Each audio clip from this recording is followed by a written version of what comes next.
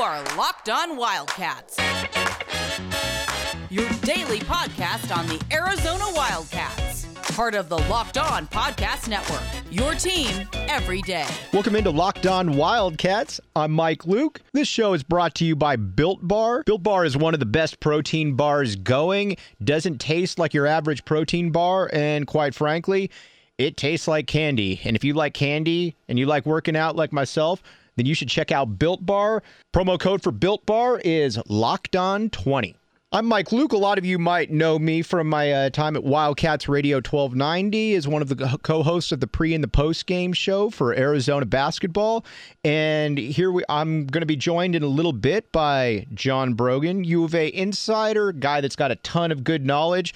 We're going to talk about what do the last few games mean for Arizona basketball, and just as importantly, we're going to get you ready for Arizona's last game of the season against the Oregon Ducks and Sean Miller friend, yet on-court nemesis, Dana Altman. As many of you know, Arizona squeaked out with a victory Saturday afternoon against the Washington Huskies, 75-74. And a lot of times when a better team plays a significantly inferior team close, you kind of wonder, all right, what exactly happened here? How did this happen? What made sense? What didn't make sense? But quite frankly, there was really no question as to why this game was close right here. First of all, if you're playing a team like Washington and you let a guy like Hamir Wright go off for 18 points, career night from three-point range, that's going to be an issue. When you allow the Washington Huskies to shoot 49% from the field, get 24 free throws, that's going to be an issue. But Arizona was able to still counteract that and show that they were the better team on a game where they didn't give their best effort. And here's why. The Cats went 23 of 63 from the field. That's never going to cut it. But Arizona out-rebounded the Washington Huskies 41-29, including 13 offensive rebounds. And we've talked about this a bunch of times, but when you go against a team that zones, they're generally going to be vulnerable on the offensive glass. And when Arizona's got two big men in there, especially one of them, Azuolas Tubelis, who is quickly becoming the best rebounder in the conference, that was going to be a problem for the Washington Huskies.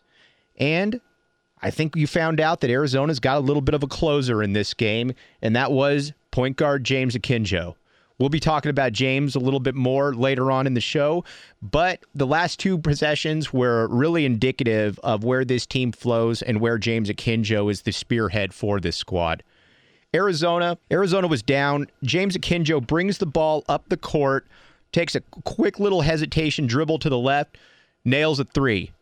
Washington comes back down. You get two free throws from Eric Stevenson, and then Arizona gets the ball. James Akinjo runs the ball to half court, and then Sean Miller, as is customary, calls his timeout. Arizona gets the ball coming out of the timeout, and James Akinjo gets into the lane, and a big frustration that a lot of people have had this year with the point guard from Oakland is that when he gets into the lane, a lot of times he forces up shots.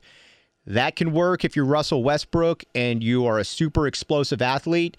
That generally doesn't work, though, when you're about 5'11 and you're not a super explosive athlete. James Akinjo gets into the paint and then dishes it off to Azuolas Tubelis, who nails a long two-point shot. And again, it looked like a three at the time, but on review, it was a two. It was also impressive, though, that Azuolas was able to make that shot, because this is the second time now that Tubelis has made a huge corner shot to almost put away a team in the last minutes or the last seconds. You saw that again in the Oregon game where Tubelis came really close to actually winning the game off of that shot. So Arizona now looks, at least in this game, they looked like they were actually comfortable becoming uncomfortable in those last moments. And I've been somewhat pessimistic on this team throughout the season in close games, but it does feel that this Washington game was a little bit indicative of something bigger that we're going to talk about a little bit later on in the show with John Brogan. I'm also at the point, though, that to me, this game, Arizona just needed to win. Some wins aren't going to be pretty. This was certainly one of those games. Arizona's going to have some issues with playing teams close because, honestly, this just isn't as talented a team as I think a lot of people are used to seeing. Arizona fans are used to seeing with Sean, especially in the Sean Miller era earlier on, where you're throwing out a lineup where you got 6 NBA guys on there, and the ones that aren't NBA guys are probably going to be G League type guys. This team doesn't have that type of talent, but this team also has the ability, though, to get progressively better, and it's going to be fun to talk about that and talk about what this team could marinate into. We're taking this segment a little bit short because these next 2 segments are going to be a little long because we've got a lot to talk about, but always want to give you a reminder about betonline.ag. BetOnline.ag is easily the best sports gambling site going, and it's not even close. You can get the cool lines that everybody wants. Right now, Arizona is a 4.5-point underdog against Oregon. So if you think that Arizona is going to keep the game closer than that, or if you want to go big and think Arizona is going to win that game, might be a good bet. You can go to betonline.ag and they've got you covered. But what makes betonline.ag even more interesting, though, and what makes them incredibly unique, is that they have all kinds of prop bets. And you might be thinking, what exactly is a prop bet? Well, the prop bet is if Arizona is going to play against Oregon and you're thinking to yourself, you know what? I don't think Oregon can contain James Akinjo. I think that's going to be the reason that Arizona is going to be able to win that game. This is the site where you can go on there and a lot of times find a point number for Akinjo. So if you think that he's going to go over his average of 15.5, this is the place that you can place those kind of bets. And that's why betonline.ag is about as good as it comes. Now, let's get a little bit bigger into what the last few games have meant for Arizona and maybe what this Washington game was indicative of. John Brogan's going to be hopping on here in a moment. You're listening to Locked On Wildcats.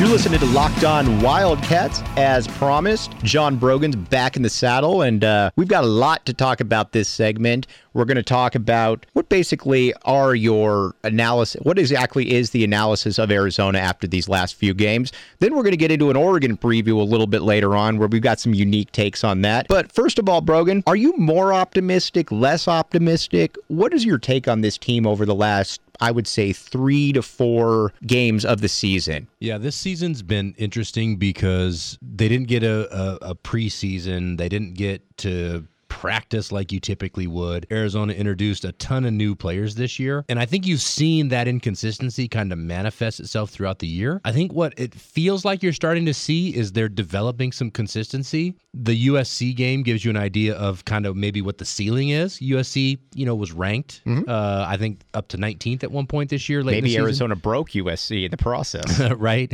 after losing to Utah.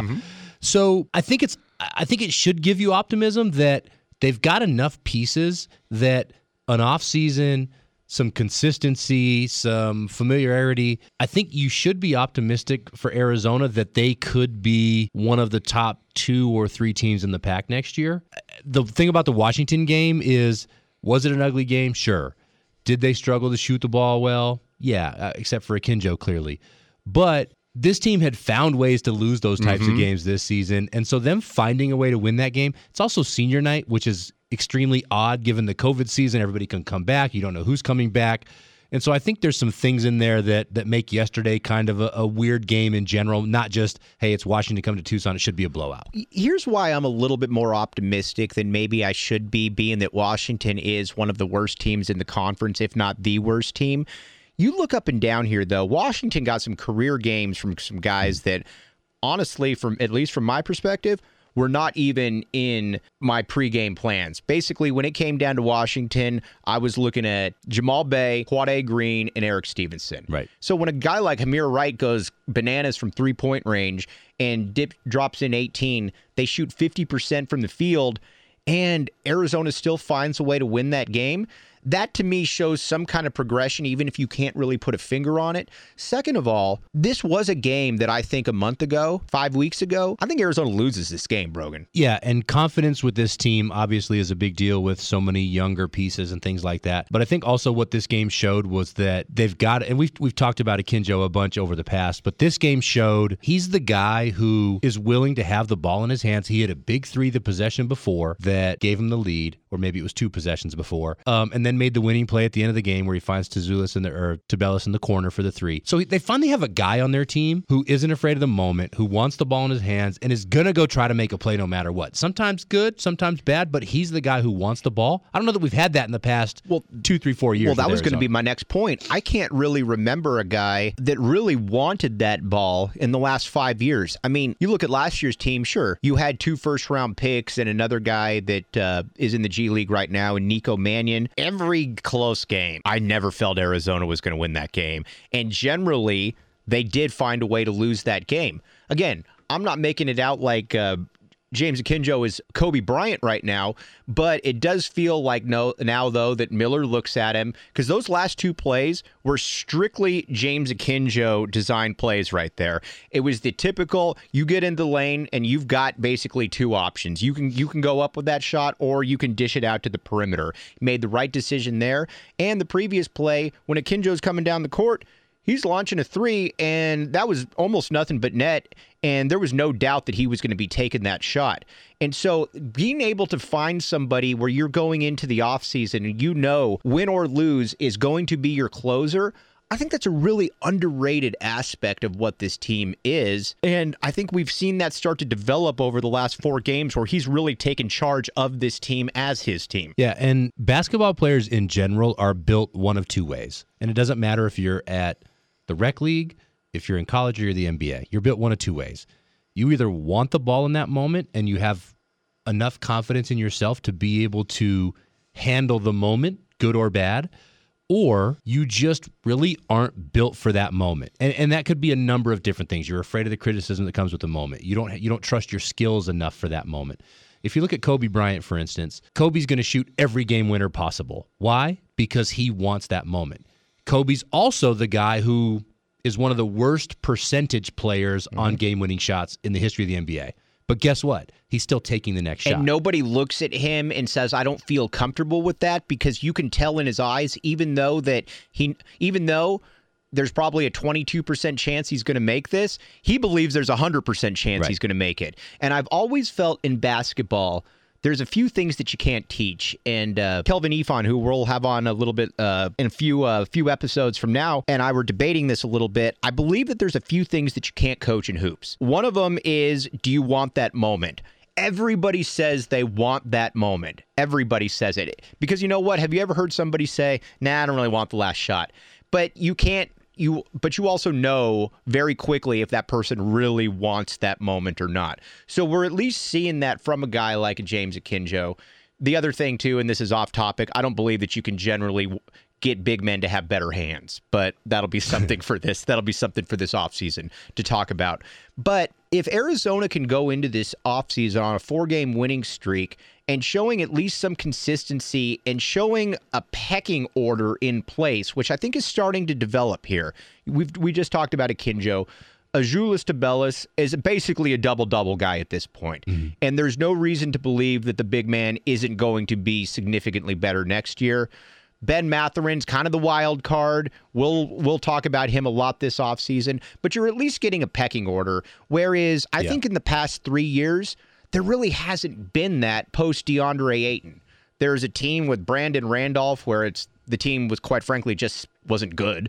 Last year, again, you had guys, but Zeke Naji was really the only one that you knew on a game-by-game basis was going to be able to get his, but he's a big man, so it's a little bit different of a phenomenon. So this team right now, I think you're starting to at least see them starting to buy in and figure out what Sean Miller wants. And when Sean Miller says that they're doing that, and this is a guy that generally doesn't BS in the media, and he says if it wasn't for his point guard right now, they'd be 5-19 or whatever the number was. Yeah. I believe that he means that. Yeah, and here's the thing. I'm a much bigger Nico fan than you are, clearly. Right. He's That's actually for sure. tearing it up in the G League right now, so I'm actually slightly happy about that. I had no doubt he would be okay in the G League. That was never the debate. Right. But, what you didn't hear, and Miller is always pro player. Occasionally he'll do what he did with Mathurin earlier in the year and say, hey, I don't like his attitude or whatever, to fire his players up. That's all calculated. It's all strategic. But you didn't really ever hear him talk about Nico the way he talked about Akinjo ever in the postgame. I mean, he gave him props. For sure. He no doubt he loves Nico, but you can tell that he credits the majority of this year's success to James Akinjo and the stuff that he's able to do for the team, which is important because they haven't had that for a couple years. And I think what's also important about having a guy like him, though, going into the offseason is, and again, another situation where I don't know that we've had this person, maybe since TJ McConnell. And here's where I'm going with this. A guy that's going to hold people accountable.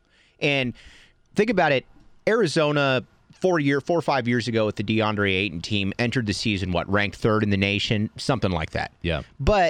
And while Alonzo Trier is a junior going into the season, nobody looked at Alonzo Trier and said, that's the guy that's going to hold people accountable. Yeah. He's going to be the one that's going to make everything happen. Raleigh Alkins certainly wasn't that guy. Ayton's coming in as just kind of this other world phenomenon who's just going to walk out and score 22 and 11. So I think the last real guy that you could make the case held people accountable in the way that Sean Miller needed them to was probably TJ McConnell. Yeah, and it kind of speaks to the post-game presser when a comment was made about Akinjo being soft-spoken, and he was like, I'm not soft-spoken. Like that. But I think that type of confidence, that type of attitude kind of lets you know, like, look, I'm gonna lead this team, and if that means vocally, great, I'll do that. If that means with the way I play, okay, great, I'll do that. I'll be the guy who wants to raise his hand at the end of the game and say, hey, I'll take the shot, I'll make the play. But to your point, all good teams have that. Arizona hasn't had that for the last couple of years, so if they're going to make any sort of noise next year in a meaningful manner, they're going to have that guy and Akinjo's. And honestly, I think that for some guys, I think it's more important than others. And with Lute Olson, I don't know that it was as important because Lute gave his players such a freedom to go about and do things. It was basically I'm going to trust you until you give me a reason not to trust you. Whereas I think Miller is kind of the exact opposite, and that's not really a slight towards Miller. It's just he's just obviously a drastically different coach.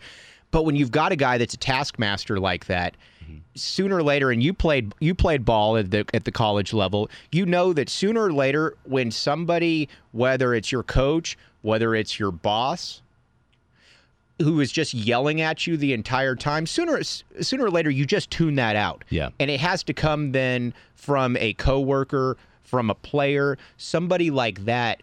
And I think this is really the first time you've had it, and I think that's why this offseason could be pretty advantageous for this team. Yeah, and there's a distinct difference between a coach telling you have to do something, and coaches need players, players need coaches, I get all that. But it comes across different, and this is why Jordan, Kobe, LeBron, this is why they work the way they work, is if I'm showing up to practice every day, if I'm practicing as hard or as harder than anybody else on the team in practice and doing things like that, then I've earned the right or the credibility to be that other voice that's going to motivate my teammates, whether that's through yelling, whether that's through, patting them on the back, whatever that means. And I think Akinjo has earned kind of that respect of his teammates to be able to be that leader amongst the players, because to your point, after a while you tune out coach for a day, a week, a minute, an hour, whatever it is.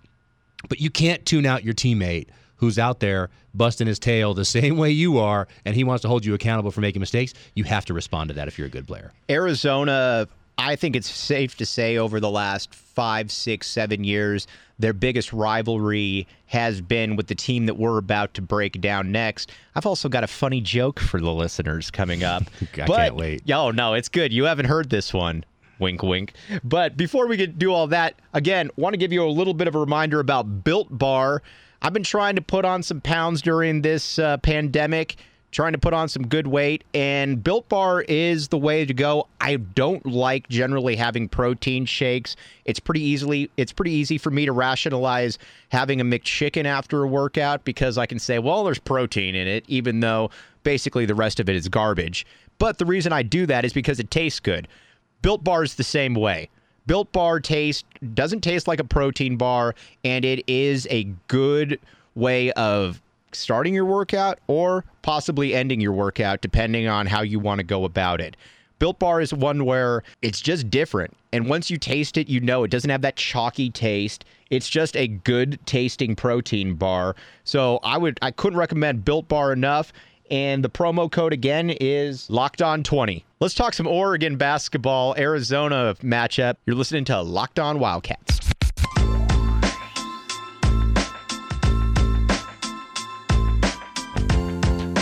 Thanks for listening to Locked On Wildcats. I'm Mike Luke, joined by John Brogan. Over the last 30 years, there's basically been two teams that have been the teams that have really mattered in the Pac-12. There's been some teams that have come and gone. There's been your Stanfords, which it's probably a little unfair to say they've come and gone because under Mike Montgomery, they were significant. They were impactful for quite a while. But, there's Cal had a few nice runs. ASU in the mid-90s had a few. But there was never really a team outside of Arizona or UCLA that was probably the best team in the conference over a 5 to 6 year period. And that's what we've seen over the last 5 to 6 years with Dana Altman and the Oregon Ducks. Now, when Dana Altman got here, Sean Miller and Arizona basically smacked him around. There was 1 year, I think, where Arizona won all 3 games and was by an average of 22 points. But that was about 8 or 9 years ago. And for whatever reason now, Sean Miller cannot beat Dana Altman. Now, this has been the last 6 games, obviously, you've lost. I believe it's 9 of 11. But the weird thing about it is, generally, when you see a streak of futility like that, you assume that these are all double-digit losses. This isn't that case. Arizona, for the most part, has played these Oregon games even, but somehow, every single game, it seems that Oregon finds some way to backdoor their way into a win. And it was never more indicative of that earlier in the season when Arizona looks like they're about to beat Oregon. Oregon goes down in transition. Chris Duarte, the wing, gets left for a wide open 3. Bang, that game is essentially over. What is the key to Oregon winning these incredibly close games against Arizona, John?